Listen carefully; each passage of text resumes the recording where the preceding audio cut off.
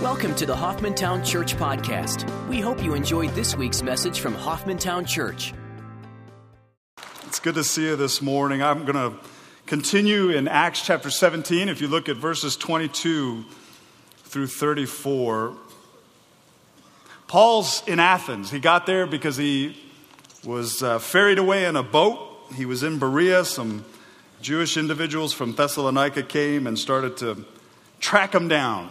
And so the Bereans were more noble-minded than the Thessalonians, and they listened to the word of God. They met daily in order to see whether what Paul was saying is true. And so then he was chased out. Gets into a boat, ends up in Athens. And we looked at verses 16 through 21 this past week, and he was there reasoning with the Jews in the synagogue, reasoning with the God-fearing individuals within the synagogue, but he was also in the marketplace.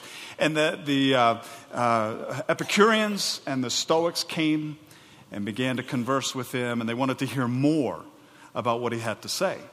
So in verses 22 and following, we get what he has to say. Now, I don't know about you, but I think in our culture today,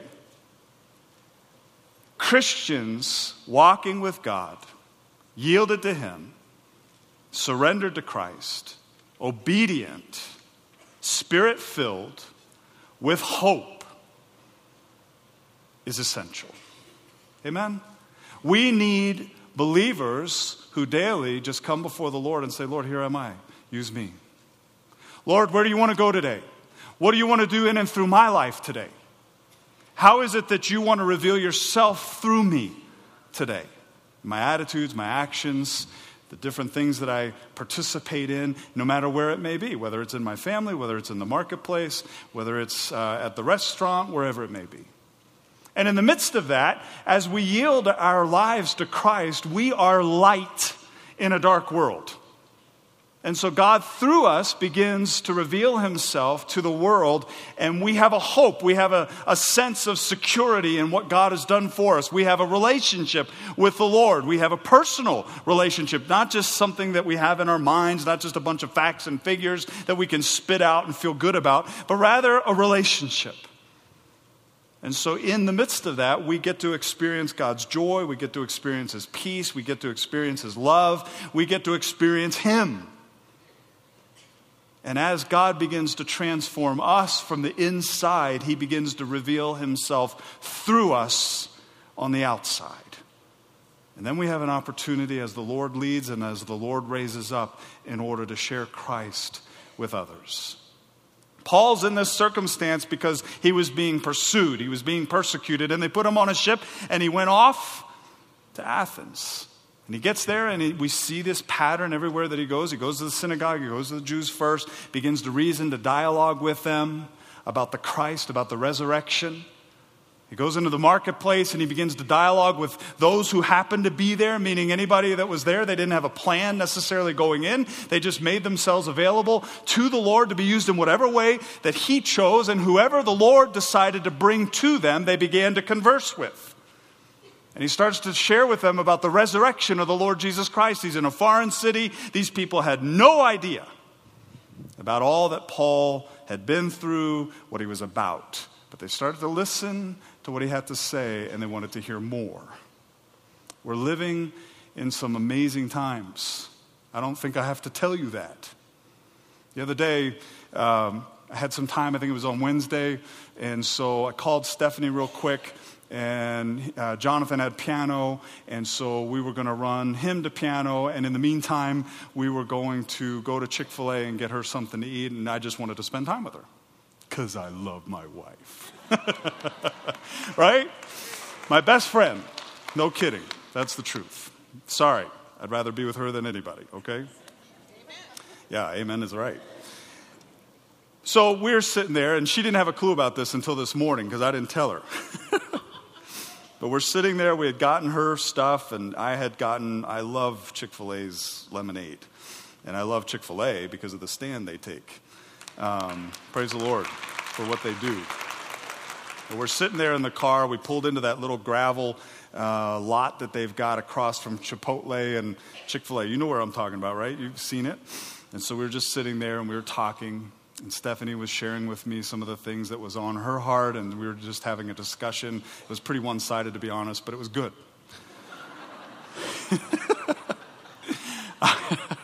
Sorry. But anyway, what caught my attention in the rearview mirror that I did not tell her about, because I just didn't want her getting caught up in it, was behind me, I saw a car kind of come into the parking lot and park behind me, and a girl stepped out. And all of a sudden, another car pulled up, and another girl stepped out. And the activity of it caught my attention. And immediately I knew this was a little bit unique. And the truth is, they were lesbians.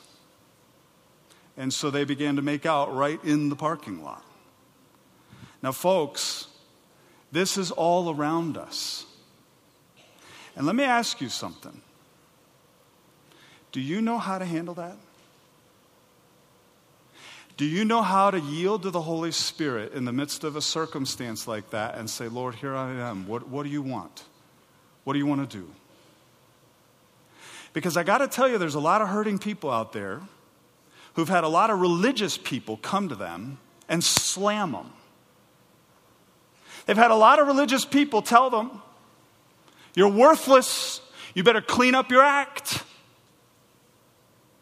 And the truth of the matter is, we have a message of hope. We have the gospel of God's grace. And we have the opportunity in God's power, in His sufficiency, in His strength, to be used by Him in order to present God's true love to people that are desperate for it. The question is, are we available? And do we even know how to do that? Are we willing to say, Lord, use me in whatever way you choose? Are our hearts broken for people that are hurting, that are lost, that are desperate? Or are we so disgusted by sin and the person themselves that we aren't separating the sin from the sinner, that somehow we're putting them down in such a way that God came in order that they might be rescued, that they might be saved, that they might be loved, that they might experience God? Paul's in the middle of Athens and he's walking around and he's provoked in his spirit because all these different things are taking place around him. He goes up to the Areopagus. Now, if you don't know how to say that word, it's okay. I didn't either. I would say Areopagus. And I'm very glad for my wife who corrected me, and my daughter, actually. Areopagus. It was the place where they would make a lot of decisions in terms of what was going on in Athens, but it had diminished so much that now it was relatively a place where they would go and have discussions about religion. So there they are up on the Areopagus, and there's all kinds of temples around them. There's all kinds of service taking place.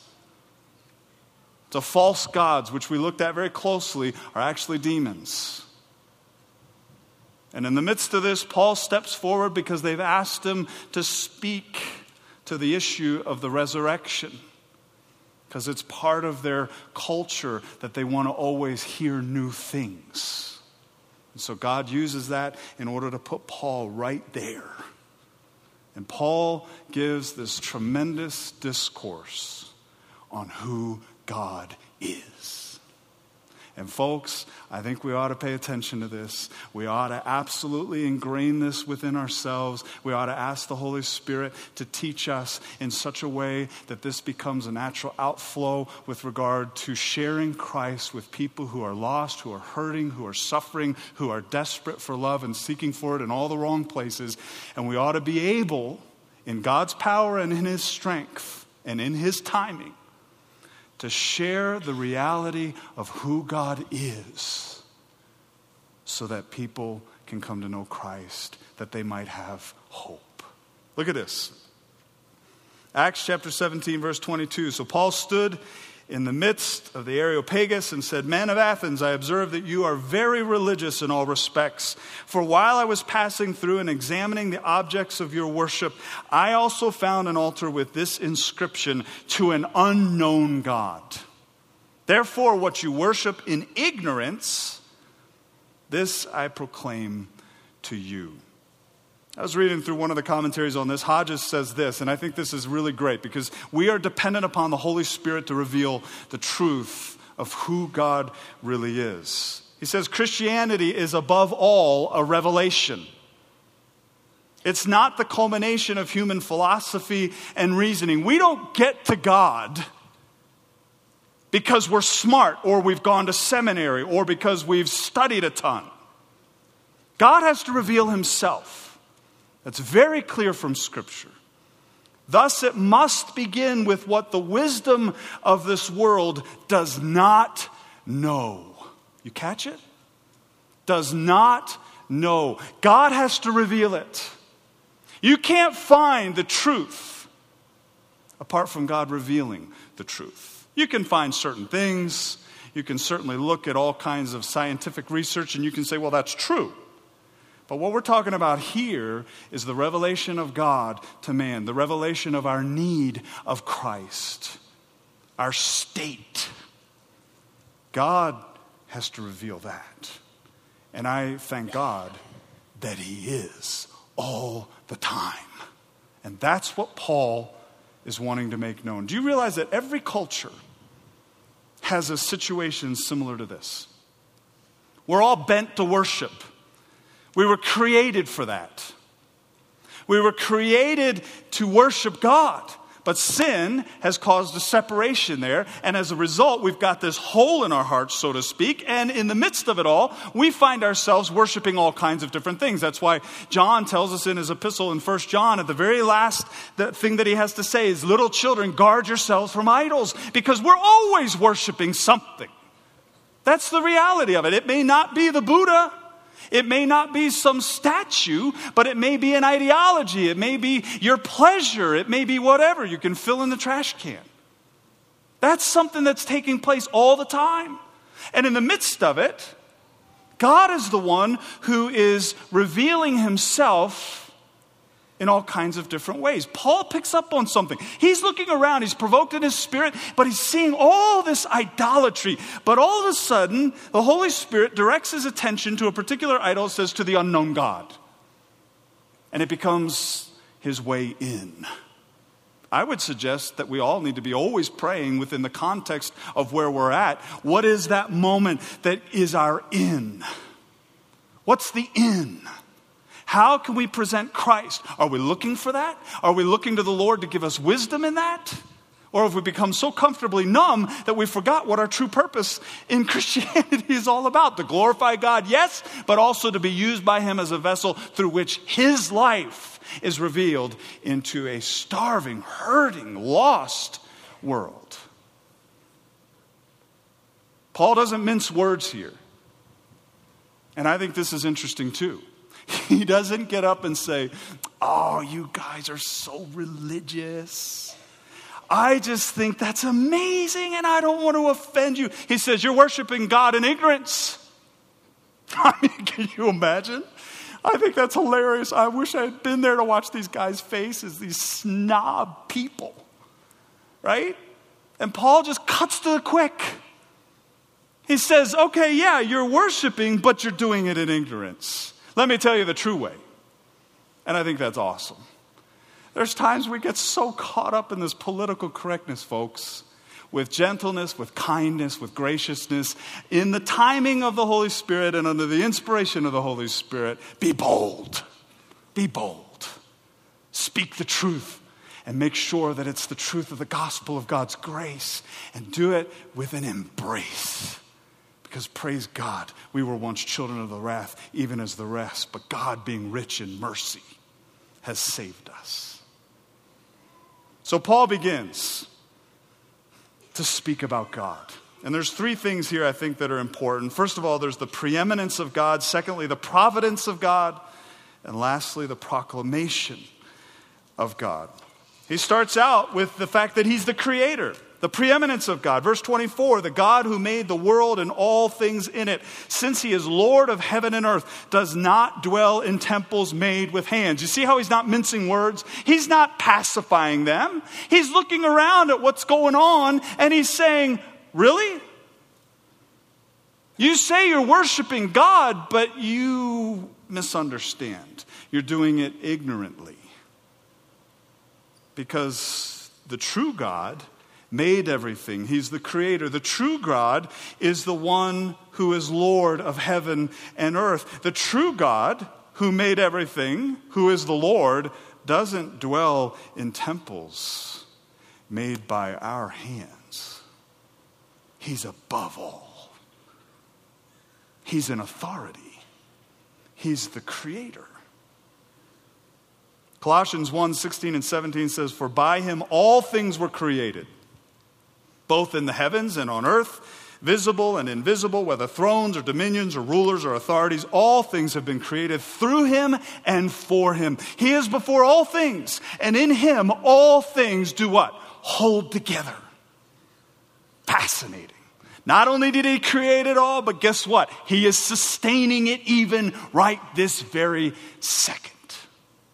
He holds it all together. Well, he's the Lord. He's the creator. He's above everything. Well, secondly, he's the giver of life. Verse 25, "Nor is he served by human hands, as though he needed anything, since he himself gives to all people life and breath and all things." Now, it is fascinating to me. This word served is interesting because it really gives us a picture of what Paul's talking about here. I was thinking that the word, and I looked it up and, kind of walked through it and just kind of with some experience in terms of the word serve, there's different words for serve. I was thinking, well, he's just talking about religious service because of the temples that are all around. They're doing all this religious service. Now, that's a part of it. But this picture that he gives here is of a physician taking care of somebody sick. Therapeutic. In other words, what Paul's saying is, God doesn't need therapy. God's not the one sick. We're not the physicians who are taking care of a sick God. Because God's the one who gives life. God's the one who gives breath. God's the one who is the sustainer, who's the giver of life. Colossians again, chapter 3, verses 3 and 4 says, "For you have died and your life is hidden with Christ in God. When Christ, who is our life, is revealed, then you also will be revealed with him in glory." The preeminence of God. See, Paul takes what they were doing. He takes their religious activity. And in effect, he commends them. He doesn't terribly put them down for it, but he cuts right to the chase. He says, you're doing this in ignorance. You need to know the true God. You have an unknown God idea out there that you're worshiping just in case you missed something. You've got so many idols. Let me tell you about the one true God, the one who's not made by us, who doesn't need us, that we are in need of, who doesn't live in temples made with our hands, but is the one who is the creator of all, the preeminent God. I would suggest to you that in the midst of witnessing, in the midst of sharing Christ, that one of the things we do is immediately go, just as Paul did, to the issue of the supremacy of Christ, the preeminence of Christ. He is over all. He is the Lord of lords, the King of kings. He's the true God. The question is, do we know him? And are we able confidently to be able to assert that, knowing what the Word of God has to say, and with confidence, with kindness, to be able to make sure somebody else hears that in God's timing, in his power? Well, there's the providence of God. Verse 26, Paul goes on, he says, he made from one man, by the way, he substantiates Genesis in this, in the Genesis account of Adam. He made from one man every nation of mankind to live on all the face of the earth, having determined their appointed times and the boundaries of their habitation. And he also substantiates the Genesis account of the story of Babel, where everybody had come together trying to build a city. The Lord comes down, says, wow, they're not doing what I told them to do, which is to multiply and replenish the earth. And so what he does, he confuses all the languages. And so then all of a sudden we've got all these nations, we've got all these ethnicities everywhere throughout the world. And the Lord's appointed the boundaries for that. Paul is speaking to people who don't know the Old Testament, but he is verifying the Old Testament account because it's more than just a story. It is Scripture. It is God's Word. Verse 27, he says that they would seek God. Now, the question is, why did he do this? He made from one man every people. He set the boundaries for all the nations. Why did he do that? That they would seek God, if perhaps they might grope for him and find him, though he is not far from each one of us. Now that's a fascinating statement. A couple weeks ago, I talked about the seeker-friendly movement, right? What are we talking about? Do we believe that there are seekers? Well, clearly right here, Paul is saying there are.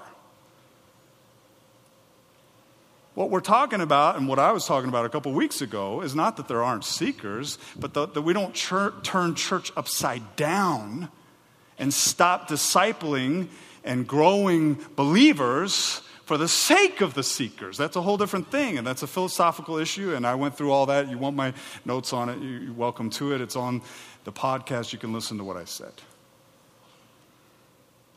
Paul here is affirming the God-given opportunity. This is what God has done. He's the one that made man. He's the one that has set the boundaries. It's a God-given opportunity for man to seek and find him. It seems to contradict what Paul writes to the Romans in quoting from the Psalms, Romans chapter 3, verses 11, 12. He says, there is none who understands. There's none who seeks for God. It sounds like a direct opposite statement from what he's saying here at Mars Hill. All have turned aside. Together they have become useless. There is none who does good. There is not even one. Now, both statements are true. The question is, how do we understand them? I like what the Grace New Testament commentary stated about Romans chapter 3, verses 11 and 12. It says, Paul is saying that men never seek God on their own initiative. But since God draws all to himself, quoting out of John chapter 12, verse 32, which says, if I am lifted up from the earth, will draw all men to myself. All can respond to God and seek him. God's the one that takes the initiative. He's the one that invites us into a relationship with him. And he has set the boundaries. He's created man. He's done all that he's done, whether it's through nature, etc., in order that man would seek him. What he's saying in Romans chapter 3 is that none are choosing to seek him. And I like what Hodges says on this. Total depravity does not consist in man's inability to seek God. Clearly in Acts, Paul refutes that idea.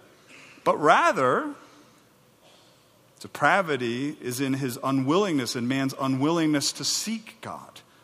There's none that seeks God is an assertion true, not of human capacity, but of choice. Everybody has the opportunity because God has given the opportunity. But not everybody takes it. Not everybody wants it.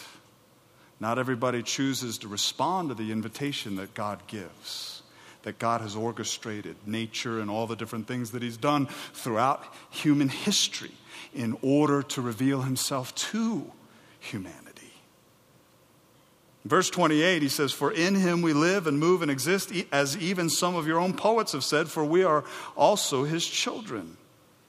There's three aspects of this statement that suggest this. We could not live without him. That's absolutely correct. We can't live without God. God has given us biological life. There's no way that we would even have a breath if it weren't for him. But also, we could not act without him. We can't move without him. There's nothing that we can do because God's the one that holds all things together. We can't exist without him. Paul's speaking to a group of philosophers that have taken religion to a level where they're very comfortable and satisfied in their own flesh, their own pursuits, using their own logic in order to come to certain conclusions about gods that are completely false, that are ignorant. And Paul comes to them and says, hey, it's commendable that you really do worship, but you're worshiping in ignorance. And let me tell you about the God who is over all things. Let me tell you about the God who is the creator. Let me tell you about the God who doesn't dwell in temples made with human hands, that doesn't need us to minister to him, but rather he ministers to us. Let me tell you about the God who's alive. Let me tell you about the God who, without whom we could not live, we couldn't move, we couldn't breathe, we can't do anything. We wouldn't even be in existence without this God. What's the proclamation of God? Verse 29, being then the children of God, he establishes this. He uses their own poets in order to do that. Your own poets have said that we are children of God. I love that. He uses their own thinking in order to bring them to something that is absolutely true scripturally, biblically. Being then the children of God, we ought not to think that the divine nature is like gold or silver or stone, an image formed by the art and thought of man. Therefore, having overlooked the times of ignorance, God is now declaring to men that all people everywhere should repent, because he has fixed the day in which he will judge the world in righteousness through a man whom he has appointed, having furnished proof to all men by raising him from the dead. What does he do? He declares to them the resurrection, the hope, the certainty of knowing the one true God who has come to us in order that we might seek him and know him. The person of Christ, the resurrection. He says, therefore, having overlooked the times of ignorance. What is he talking about? He's talking about prior to the proclamation of Christ. God, through history, has been working all along to bring it to the fullness of the time where Christ was born, to the point where Christ went to the cross, and then he died, and then he rose again. And now, through that message, all men everywhere, all humanity, should repent. I think it's interesting because the ignorance here and repentance is a fascinating discussion. I don't have time to get into all the details of this, but let me just encourage you in this. Repentance literally means, the word itself, to change the mind. In this context, what does he mean? To change the mind about your idolatry, about your false worship, about the worship that you're doing in ignorance, and your need of Christ. The situation that you're in, separated from a holy, loving God who has made himself known through the cross, through the person of the Lord Jesus Christ, who raised again from the dead, proving that he is no ordinary man, but rather that he's the Savior of the world. And so therefore the proclamation of the gospel, the good news of God's grace. Repentance simply means change the mind. Change your mind. You're wrong about how you're worshiping. Repentance puts you on a path to where you're able to hear from the Spirit of God, from God himself, concerning the truth of the gospel of God's grace. And you place yourself in a position, because of making a conscious choice, to agree in the sense that you were wrong in this, and now you need to recognize the truth of what God is saying. It puts you on a path in order to believe in the Lord Jesus Christ. And it is by believing that we are saved. I think it's important to remember and understand that salvation is by grace alone, through faith alone, in Christ alone. Period. Everywhere, people have the opportunity to change their mind concerning their activity and put themselves on a path that God has initiated, that God desires, that God is working towards in every person's life, to bring them to the point where they're willing to say, yes, Lord, I believe that the salvation you are offering to me, that you have provided for me, is necessary in my life. And it is believing in the Lord Jesus Christ that then the Lord says, if you believe in me, you will be saved. What a hope. What a promise. Ephesians 2:8-9, you know this. The first part of that, by grace we are saved. How? Through faith, by the means of believing and trusting in the Lord. Repentance simply turns us and puts us on the path toward that. And then we have the opportunity to believe in the Lord Jesus Christ. Is that our proclamation? This gospel of God's grace? Are we sharing our hope with the people that God places in our lives in order that they might understand, that they might recognize that there is something more to this life than what we just see, what we can figure out in our own brains with this box that we tend to put God into and lower him to the point where we're actually worshiping creation rather than the Creator? What's the response? Verse 32, he says, when they heard of the resurrection of the dead, the stumbling block, the tripping stone here, some began to sneer, but others said, we shall hear you again concerning this. So Paul went out of their midst, but some men joined him and believed, among whom also were Dionysius the Areopagite and a woman named Damaris and others with them. There's three different groups here. And I think this is interesting. It's kind of a takeaway moment.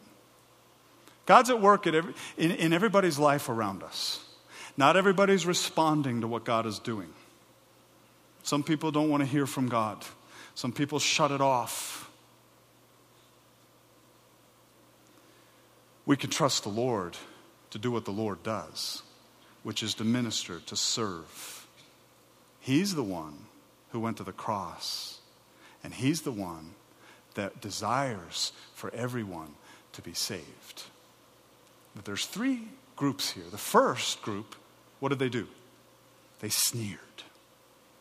You fool. Who knows what they said? But the idea of sneering here is to make fun of, to scoff at maliciously. Folks, when you share Christ and you share about the resurrection of the Lord Jesus Christ, understand that there are going to be some people who sneer. There are going to be people that are malicious. There are going to be people that make fun. I'm always concerned about the students in this because they're in such an unreal culture where they're told that they're not allowed to believe one thing, that they have to believe everything. And I mean, you can go on and on about this. If you believe in everything, you don't believe in anything.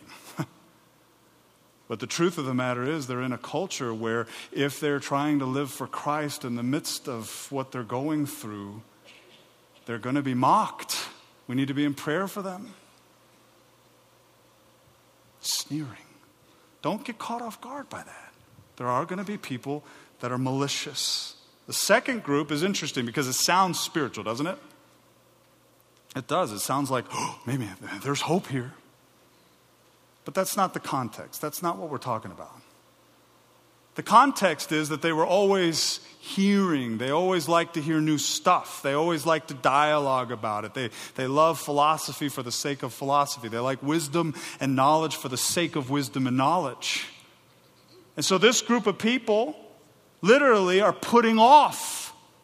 They want to listen later. We'll hear you more about this later. In other words, what Paul had to say should have radically pierced through their soul into their heart that they were separated from God and that God, who is divine and sovereign over all things, wanted to have a personal relationship with them, and that it is through believing in the Lord Jesus Christ that they can enter into that personal relationship. But instead, what do? Later. Oh, we'll reflect on it a little bit. Folks, today is the day of salvation. Do not harden your heart. What we're saying here is there's a whole group of people that'll appear as if they're attracted. They'll be kind of nice to your face. They'll say good things about what you have to say. Maybe they're not sneering and mocking and being malicious like the other group. But the truth of the matter is their heart is pretty hard. And they really don't want to listen. That's interesting. The third group, praise God, they're the believers, right? There were several there listening, and God worked in their hearts. God obviously opened their minds to the truth. Clearly in the context, they changed their mind. They repented of what they had been doing, which put them on a path in order to listen attentively and to receive from God the truth of the gospel of God's grace. And what did they do? They believed. They believed. They were fully persuaded to place their faith, to place their full trust in the Lord Jesus Christ for the forgiveness of their sin. And they were saved. Radically, beautifully, transformationally saved. Praise God for that. Folks, you never know who you're going to run into.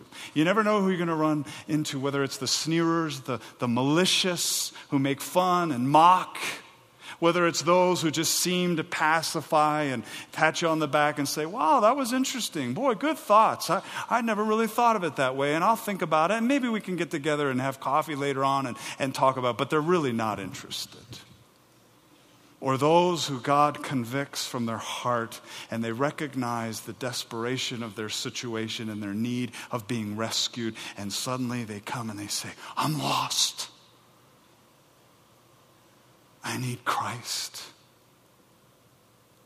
In the midst of our circumstances, in the midst of a desperate culture where we have people, kids, where we have all kinds of individuals starving for love, they don't know the truth. The truth is all around them. Paul makes it very clear. God is near to us. He wants every individual to come to know him. And he's actively engaged in working in every individual's life.